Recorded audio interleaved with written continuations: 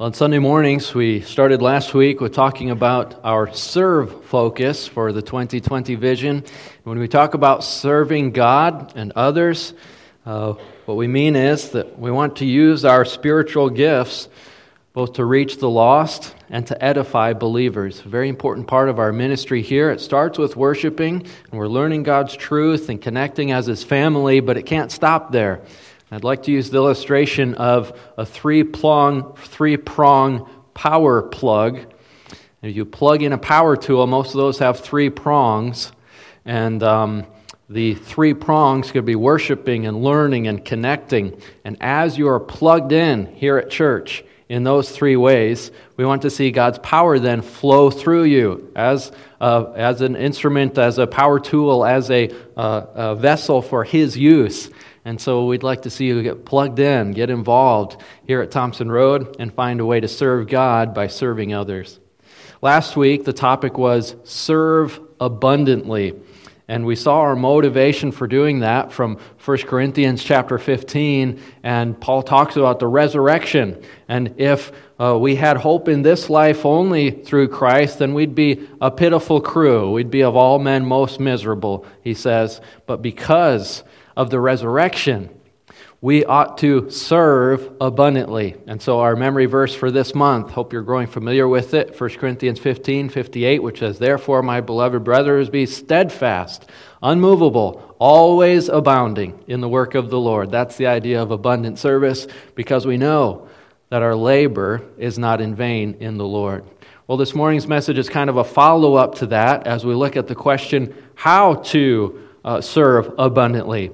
Or really look to answer that question that Paul didn't really give answers to there in 1 Corinthians 58. He just says, because of the resurrection, and he uses 57 verses talking about that, and says, because of that, we ought to serve. We ought to be busy.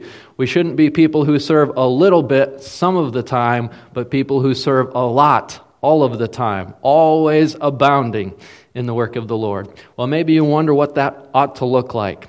Maybe you've been coming to church for a while, or maybe you're brand new, and maybe from your perspective, you just don't have a lot to offer. Maybe you think you weren't particularly well trained in Scripture, or maybe you're not into speaking in front of people, and so you couldn't teach, and you don't have specific skills in other areas, or maybe you don't have the time or resources to be plugged in and involved in serving here at church.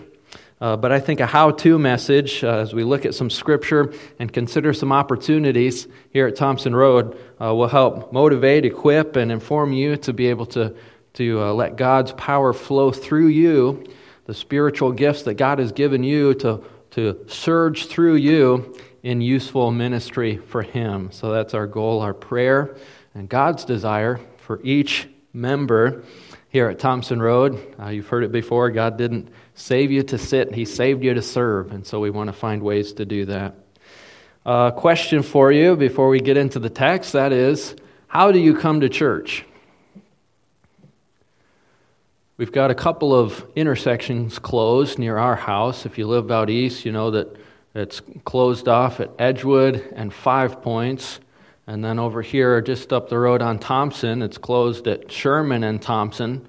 And so we were coming a different way to get around the Sherman closure, but we can't go through Edgewood because of that closure. So Bev Wire lives out that way too. She comes and does the financial work. She asked me this week, how do you come to church?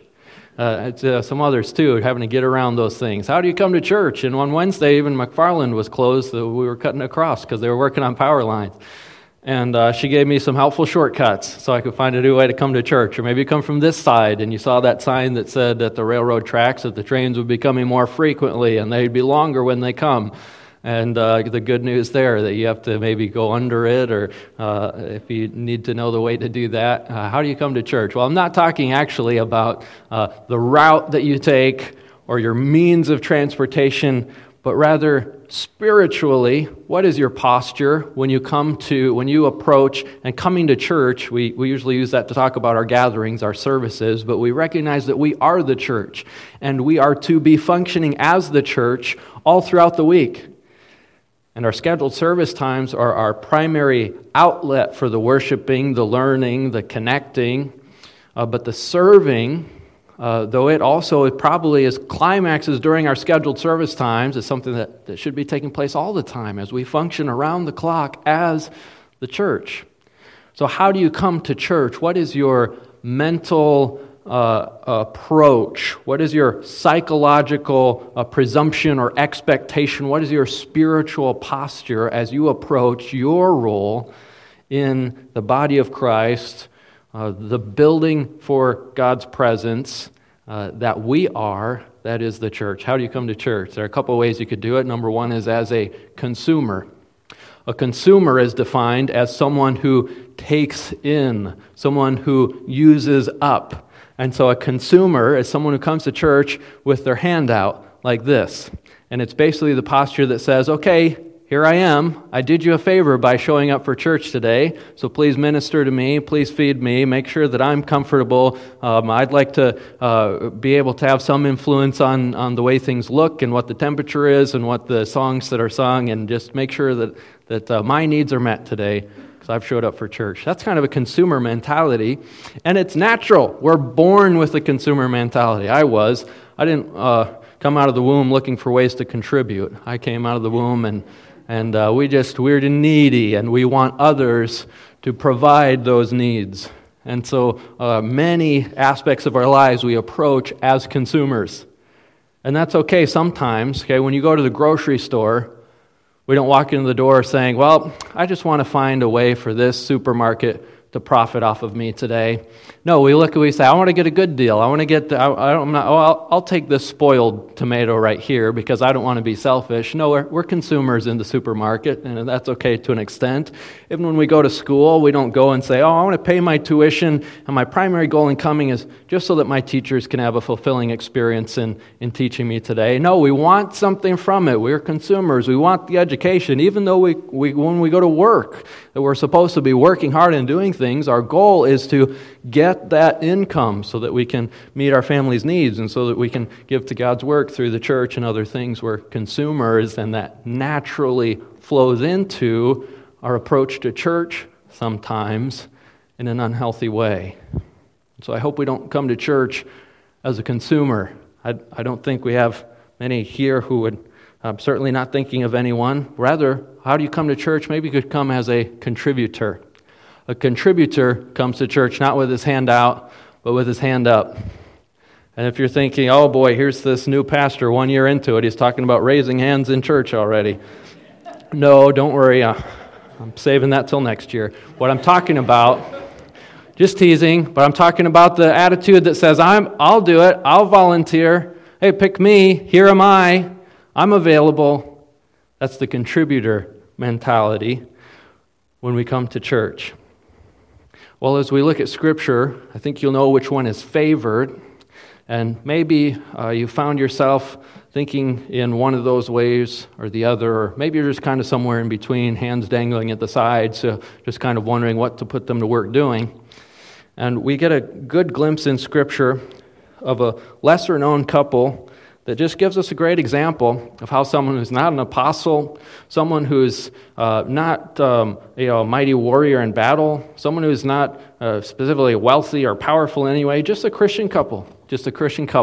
And so I invite you in your Bibles to Acts chapter 18 as we look at the characters of Aquila and Priscilla. Maybe you're like me and you're getting those mixed up already and you go, Aquila and Priscilla, I've heard of those. Are they the ones that dropped dead in church when they lied about their offering? No, that was Ananias and Sapphira. Some of you heard about them over in Sunday school. Aquila and Priscilla, oh yeah, weren't they tent makers? Yeah, those are the ones. And we don't have a broad brushstroke biography or narrative of their lives in Scripture. What we have is just a few snapshots of the lives of just an ordinary Christian couple. But what we see in those few snapshots is that they had a contributor mentality, that they were willing to always serve abundantly, and God used them in a special way in the early church.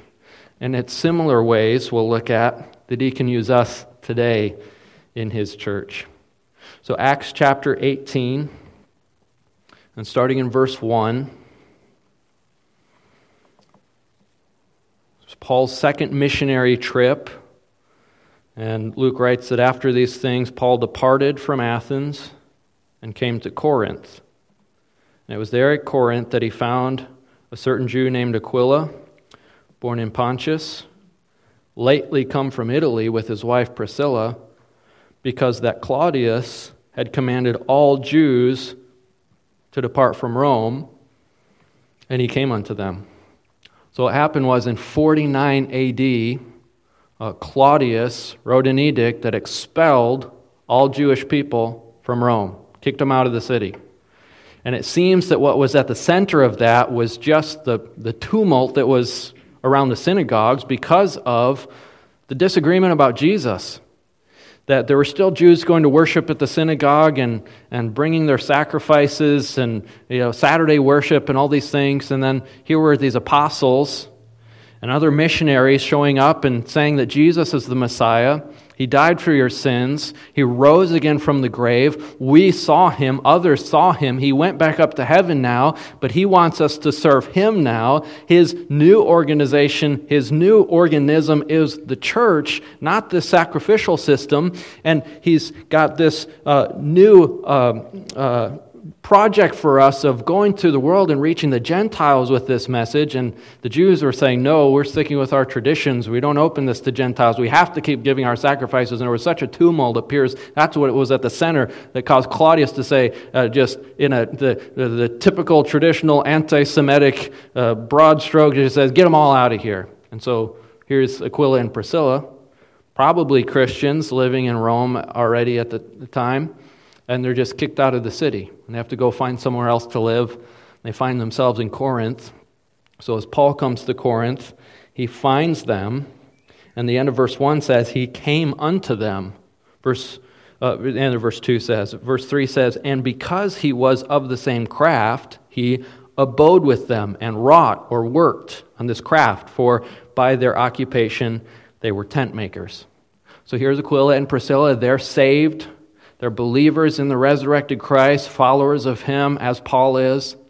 They have something else in common. They both have the same profession. Paul was skilled in tent making as kind of a side job to support his missions endeavors. And that's what Aquila and Priscilla did. They maybe had like a storefront there in the old, you can still go today to Corinth and find the ruins of an old outdoor mall, basically.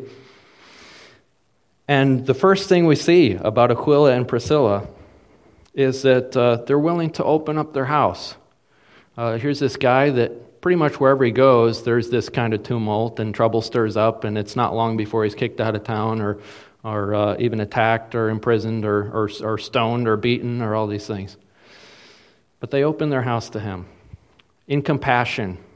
They're willing to say, look, our resources we'll share with you. Look, our tent-making gear, you can use it. Hey, you can sell at our storefront. You can stay in our little guest room. It's not much. It's very modest, but we'll open our home to you compassionately. And that's the first snapshot we see of Aquila and Priscilla, and one that we can mimic today, and that is to present your resources with compassion. Just to present your resources. I don't have much. I have a little space. I have these tools. I have the storefront area. But I want to invest it in a way that will advance God's kingdom. I want to use it in a way that will be of spiritual benefit to others. I want to use it to support God's servants. I want to use it for the Lord's work. And so with compassion, they presented their resources. They let Paul stay with them. He maybe earned money there that would allow him to go on his next trips. And Aquila and Priscilla probably sacrificed some of their business or what they could have charged him to be a blessing in that way. Now, later in the passage, we find that he stayed there. I think it's verse 11 says that he stayed there for a year and 6 months. So the Bible doesn't tell us this, but I could imagine a conversation between Aquila and Priscilla. And Aquila says, look, honey, I know we opened our house to this guy, and, we've opened our house to someone for a couple days or a week, or this guy's been here 6 months now, but don't worry, Priscilla. I'm trying to find another place for him. And as soon as someone else opens our house, we'll get rid of this guy. And maybe Priscilla said, no, we have to keep taking care of him. This is God's servant. God's using him in a very special way, and we have a part in that just by housing him. just by sharing our resources with him compassionately. Well, we see another snapshot down in verse 18, and that is that after this year and 6 months, Paul's ready to move on and go spread the gospel somewhere else. It says and Paul tarried, chapter 18, verse 18 of the book of Acts. Paul, after this, tarried there yet a good while, and then took his leave of the brethren, and sailed thence into Syria, and with him Priscilla and Aquila.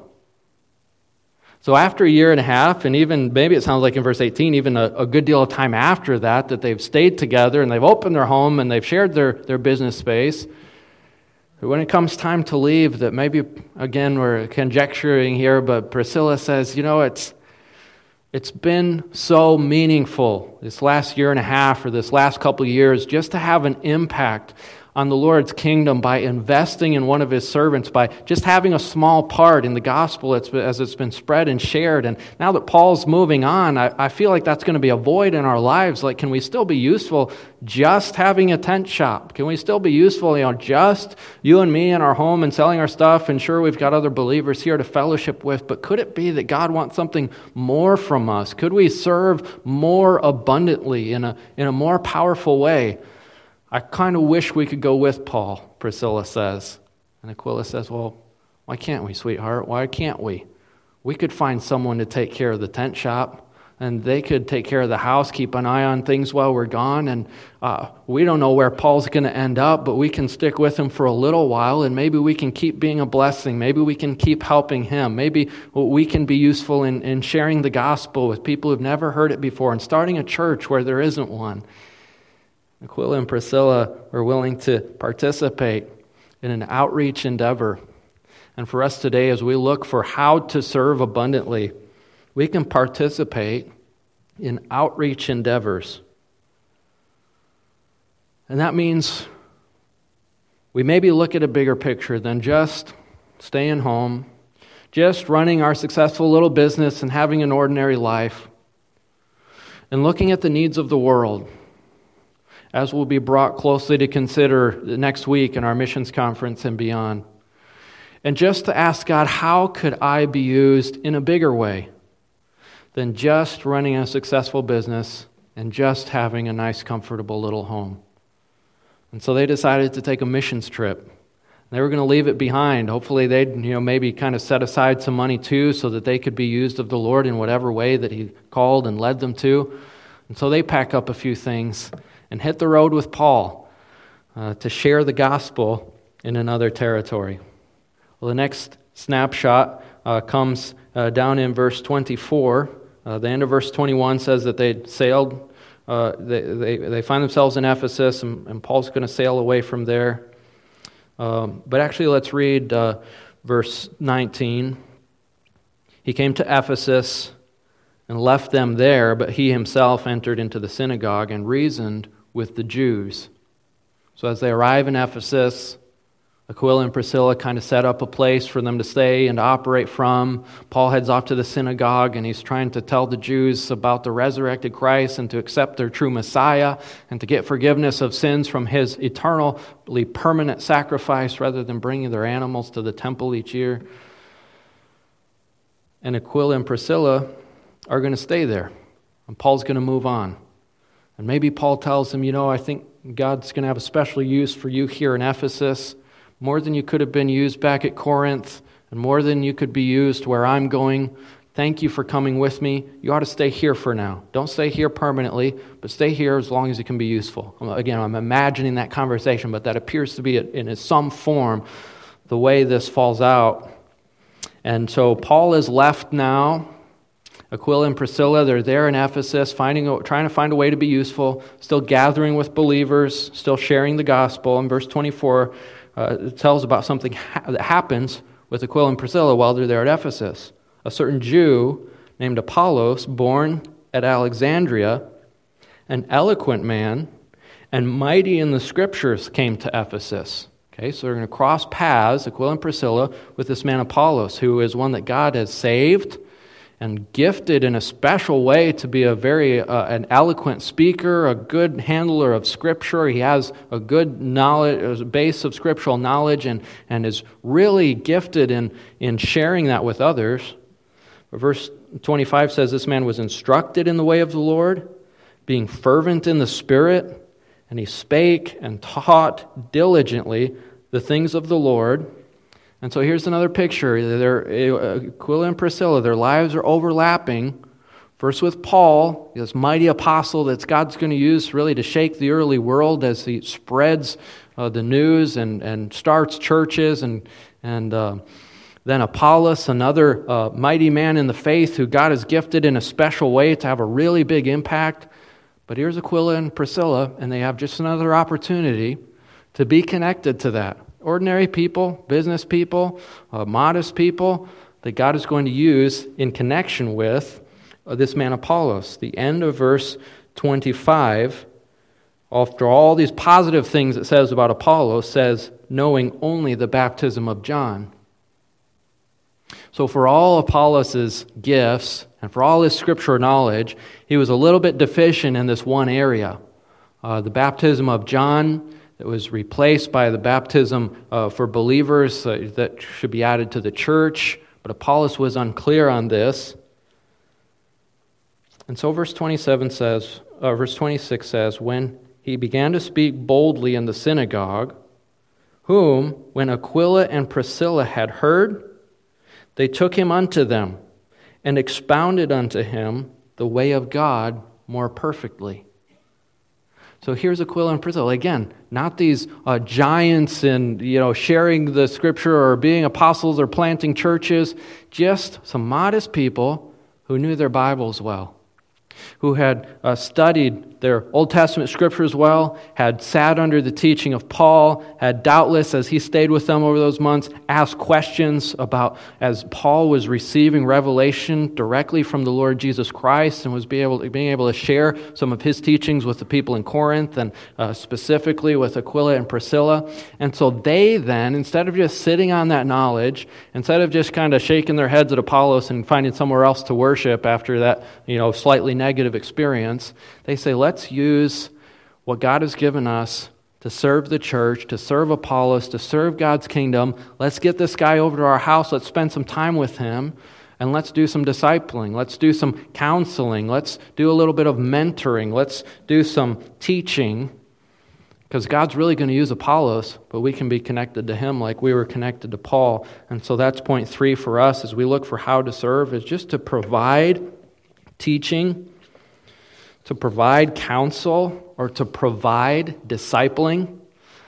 You might not think of yourself as much. Hey, Apollos, he was kind of a big deal. Lots of really positive things about him in verses 24 through 26. Aquila and Priscilla, all we know about them is they're tent makers who are willing to get involved. But God used them to teach this teacher, to mentor this powerful speaker, to disciple this eloquent man who was gifted in handling the Scripture, and to sharpen him as iron sharpens iron as their way to serve.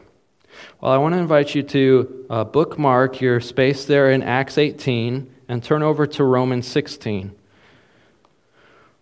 Romans 16 for another snapshot into the lives of Aquila and Priscilla. The narration there in the book of Acts just kind of moves on, leaves them behind, and goes back to telling us what's happening with Paul as he has sailed on. That's all we know about Aquila and Priscilla mostly, is what's told us in those few verses. They are mentioned here in Romans 16. A couple other places in Scripture we won't take time to look at that pretty much parallel what we see here in Romans 16. And it seems that after their time in Corinth, and then they went with Paul to Ephesus and were used by the Lord there, that eventually after this edict in Rome blows over, that they're able to go back there again. But verse 3, Paul, as he is using most of his final chapter of this doctrinal book to give greetings and commendations, says, "Greet Priscilla and Aquila, my helpers in Christ Jesus." That's what a servant is. That's what someone who serves the Lord is, just a helper. Someone who comes along and says, how can the Lord use me to benefit others? How can I be used to reach the lost or to edify believers? They're helpers who, verse 4, have for my life laid down their own necks. And verse 5 says, likewise, greet the church that is in their house. So just a brief snapshot, and if you're reading through these greetings, sometimes it's easy as an epistle close, you're always just greeting these people that we don't know anything about, but these are here for a reason, and these snapshots help us to see something that we are supposed to gain in our knowledge and our approach to, and how we come to church, is how did those early believers come to church? And for Aquila and Priscilla, they were helpers. They laid down their necks for the sake of Paul so that the gospel could be spread. And then now back in Rome, they opened their home to be a meeting place for the church. That was a risky thing to do in those days. They didn't have a church house like we have now. So someone's house had to be the church house. And we remember that this building that we meet in, this isn't the church. We are the church. This building is a house for the house of God. It's a building for the church. And so if they didn't have that in those days, people had to open their homes. Yes, people coming in, men, women, and children, and sometimes having to sneak in and out, and sometimes bringing problems with them and persecution with them. But those early believers were able to say, I'll open my home. We can have a church in my house. Our church can meet in my house. And the number 4 that we can get for how to serve, just from this snapshot of Aquila and Priscilla, is to pledge your health and wealth to grow the church. Pledge your health and wealth. That's what Aquila and Priscilla did. They pledged their health. They said, yep, I'll put my neck on the line to save Paul. I wish we could know the story of what maybe Paul's referring to, that Aquila and Priscilla had to risk their necks to save his life at some point, maybe on that trip from Corinth to Ephesus, or maybe at some time during his time in Corinth. But they were really willing to risk their health to serve the Lord abundantly, and they were willing to risk their wealth to serve the Lord abundantly. And what we see as they open their church, their house, to be a meeting place for the church. By the way, Aquila and Priscilla weren't the only early believers that were sacrificing in big ways, just kind of people that we don't really know about, we don't remember or recognize their names or name our kids after them, or there's no statues of them anywhere. But look at verse 1. I commend unto you Phoebe, our sister, which is a servant of the church.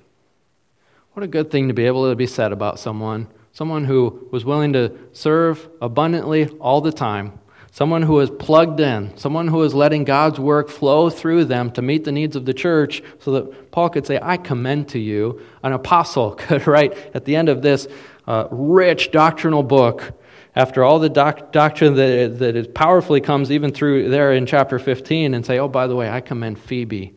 She's a great servant of the church. The end of verse 2 says, she has been a succorer for many, a helper, someone who sacrifices their own energy or resources to be a supporter to someone else. Verse 6, greet Mary, who bestowed much labor on us. There's Mary, common name back then. We don't know anything else about her except that she was someone who served the Lord. She got plugged in. She got involved. She invested in God's kingdom by serving the church with much labor, abounding in the work of the Lord. Verse 9, salute Urbain, our helper in Christ. Here's another helper, just a guy who is willing to serve. You've probably never heard of him before, but he's worthy of mention here in the inspired and preserved scriptures just because he was willing to help. Verse 12, salute Tryphena and Tryphosa, who labor in the Lord. Salute the beloved Persis, which labored much in the Lord. And you kind of see this as you look in the other epistles as well, that just kind of ordinary people, ordinary believers, ordinary women, ordinary men, an ordinary couple like Aquila and Priscilla, but not so ordinary because they were willing to give what they had to serve the church, to serve God's purpose, and to advance Christ's kingdom. Number 5 is that when we do these things, 1 through 4, that we ought to be able to predict widespread impact for the Lord. We might not be mentioned in Scripture like these people are, But when God's people use God's resources to do God's work, God will give great blessing. We expect widespread impact when we serve all the time abundantly. Again, saving our place here in Romans, let's look back at that Acts passage one more time. In Acts 18, we'll come back to Romans 16 to finally wrap it up. But chapter 18, remember verse 3, Paul stays in the house of Aquila and Priscilla because they're all tent makers. And as he's staying there, look what he does, verse 4. He reasoned in the synagogue every Sabbath and persuaded the Jews and the Greeks. People were getting saved, and it's in part to the credit of this ordinary couple who just opened their home compassionately. And then verse 10, the Lord says to Paul at the end of verse 10, I have much people in this city. He's doing a great work there. Verse 11, he continued there a year and 6 months, teaching the word of God among them. That teaching was facilitated by the humble service of Aquila and Priscilla. They're going to have a widespread impact. Verse 18 says he tarried there a good while and took his leave, and then Aquila and Priscilla go with him. Look at down in verse 26. Remember, they took Apollos and got Apollos kind of straightened out on some of his theology. You might need to have me over for lunch today and straighten me out on a couple things, because that's just an area that they were willing to serve. But verse 27 says, when he, this is Apollos, after this training, this mentoring with Aquila and Priscilla, was disposed to pass into Achaia, the brethren wrote, exhorting the disciples to receive him, who, when he was come, helped them much which had believed through grace.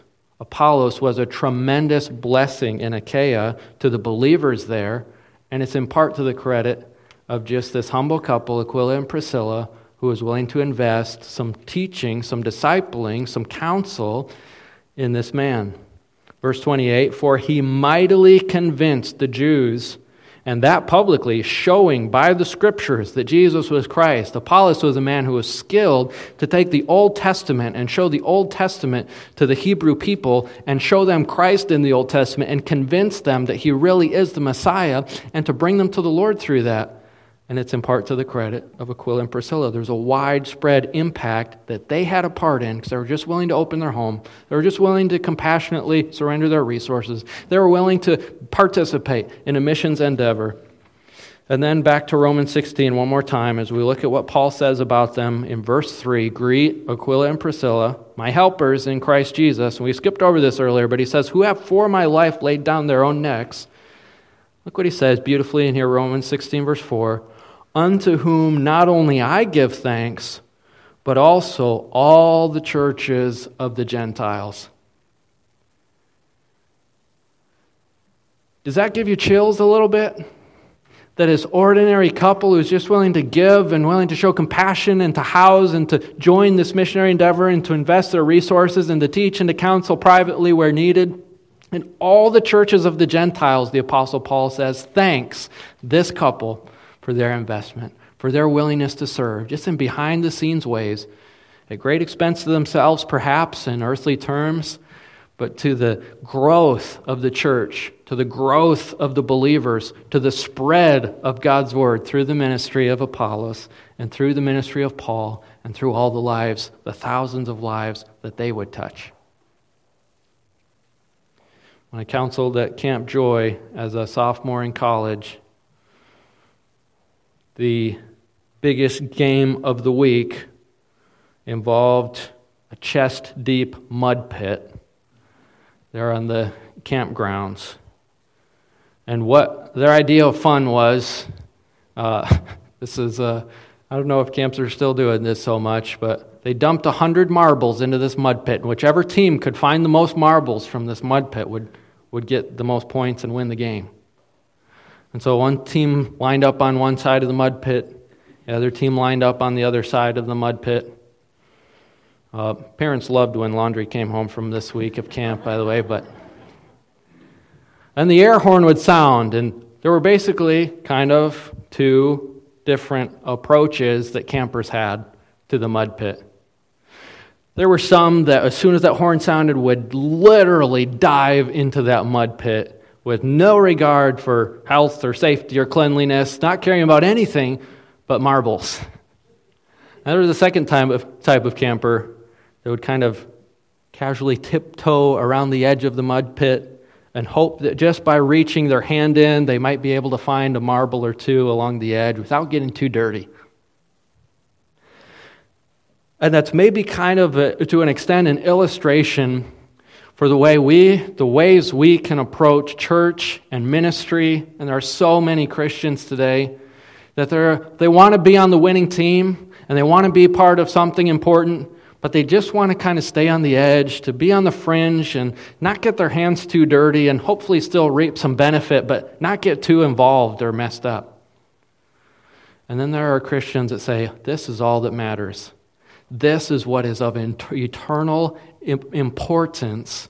And for the Lord's team, I will give everything. I want to dive in with both hands and both feet, and it doesn't matter if my outfit is ruined. It doesn't matter if my hair is stained. It doesn't matter if I have dirt in my teeth.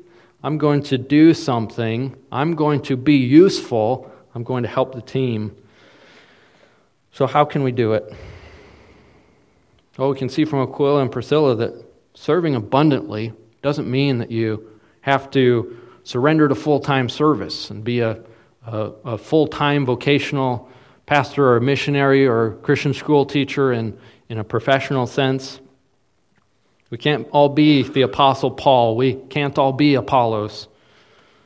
But we can all be Aquila and Priscilla in some way.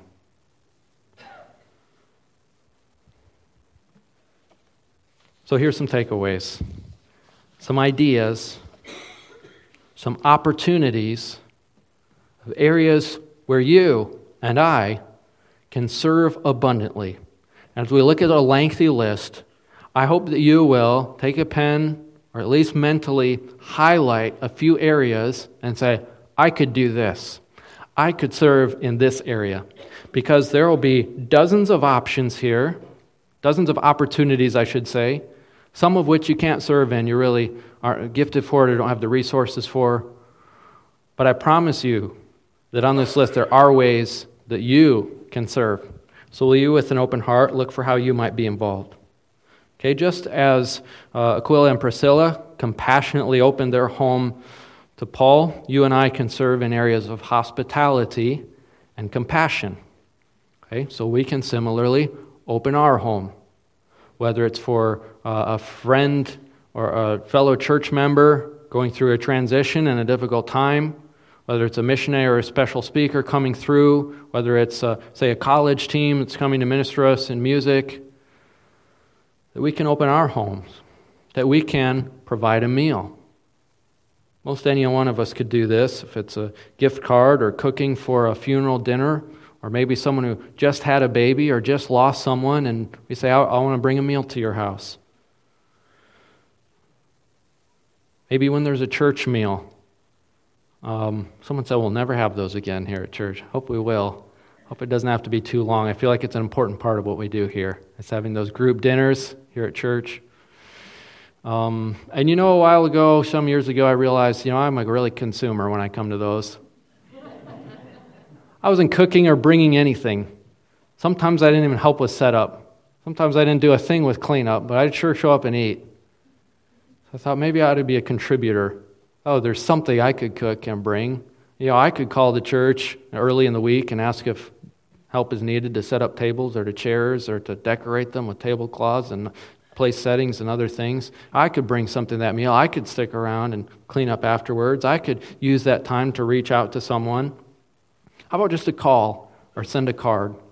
When someone is sick, when someone hasn't been here at our gatherings, when someone has lost a loved one, just to give them a call and check on them, just to say hi to someone who is shut in, just to send a card to someone who is celebrating a special occasion or just needs a word of encouragement. We can serve the church just by greeting and conversing with people who come here to church, introducing yourself to a visitor, helping them find the classroom or to feel welcome, talking with someone who's sitting by themselves. Even though they may not want to talk, we can converse and and show friendliness, at least make that opportunity available. We can sign up for needs. Sometimes we ask for a volunteer to help with someone who's moving or someone who needs help, and we can do things like adopt a shut-in. What I mean by that is that we have a list of those who are shut in, who are on their own. And yeah, we pastors try to keep an eye on them. The deacons do a good job at keeping up with them. But it'd mean a lot for some church people. And with a couple hundred church people and only a couple dozen shut-ins, to have a family that say, hey, I want to take this person on the list. I'm going to watch out for them. I'm going to know when their birthday is. I'm going to call this person every week. I want to adopt a shut-in. If you get to me first, you get to pick, and then the list will get picked over. So you want to rush and say, here's the shut-in that I want to adopt. We can pray for others. That's a ministry of hospitality and compassion. Okay, Aquila and Priscilla were willing to participate in outreach. So what about outreach?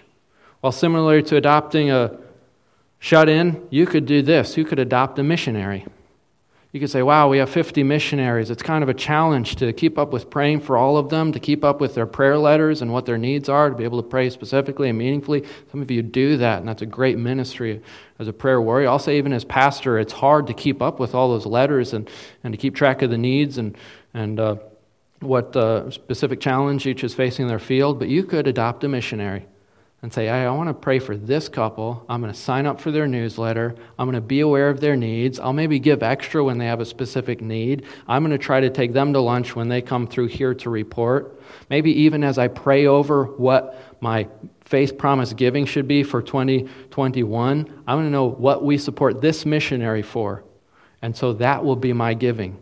I want to adopt this missionary. Or some of you could do a little more and adopt a country, say, that has a couple or 3 missionaries, and give to them and keep up with them and send them a card a few times a year to give a gift to their kids when they have birthdays and adopt a missionary. Again, I've got the list. You want to come and see me quick to adopt your missionary. We want to get all of them connected with some of our church people here. You could go on a missions trip. You could set aside some funds that is normally fund money or food money and say, I'm going to actually, this missionary adopted, I want to go see him. Or when there's this opportunity to go have a service toward one of our missionaries that has a specific need and we're organizing a missions trip, I'm going to be a part of that. That's what Aquila and Priscilla did. You can give financially. You can help with visitation.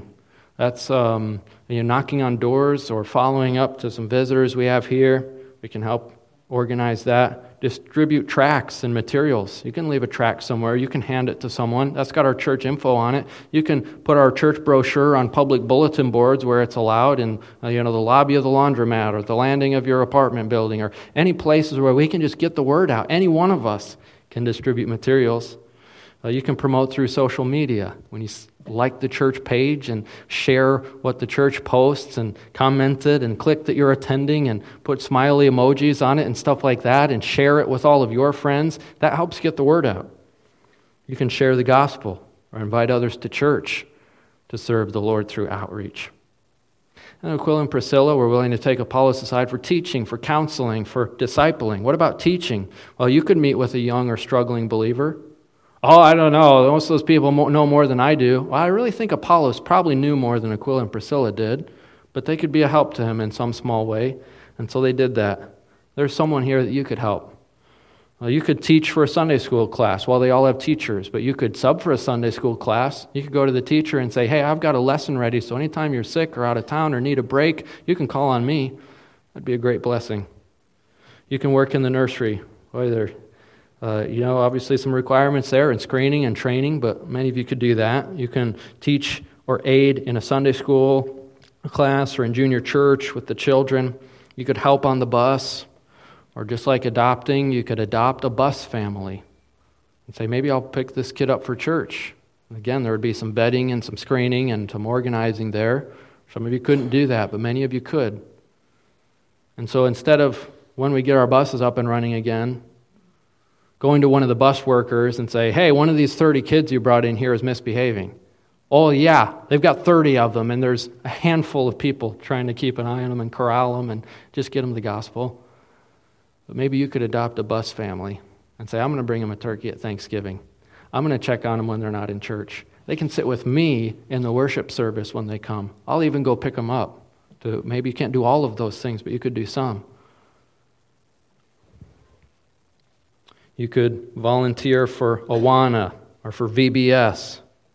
You can teach for PTREA or CYBC. These are Bible clubs in our public schools here in Perry Township that people in other townships and other states, it blows their minds when I tell them that we're allowed, even furnished by the public schools, to come in and share the gospel. And we have these opportunities. We don't have enough teachers to come in and share the gospel. An open door that needs a volunteer. Finally, Aquila and Priscilla were willing to surrender their health and wealth to serve the Lord.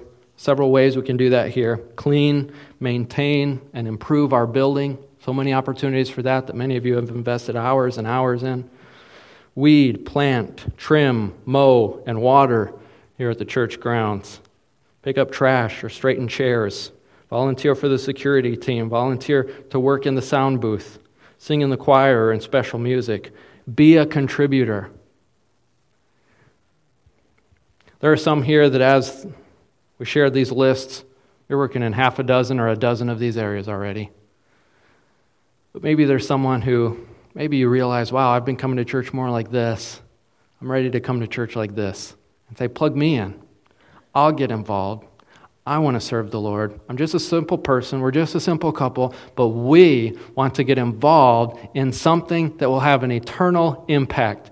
We want to be like Aquila and Priscilla, who Paul could say, all the churches of the Gentiles, thank you. And we, a church of the Gentiles here, say, thank you, Aquila and Priscilla, for your aid in getting the gospel spread throughout Europe and Northern Africa and through those areas from which the gospel has spread and now reached America. And we are spiritual beneficiaries of that Aquila and Priscilla had a small part in just because they were willing to serve. Let's be willing to serve all the time, abundantly. And this is how to serve abundantly, knowing that our labor is not in vain in the Lord.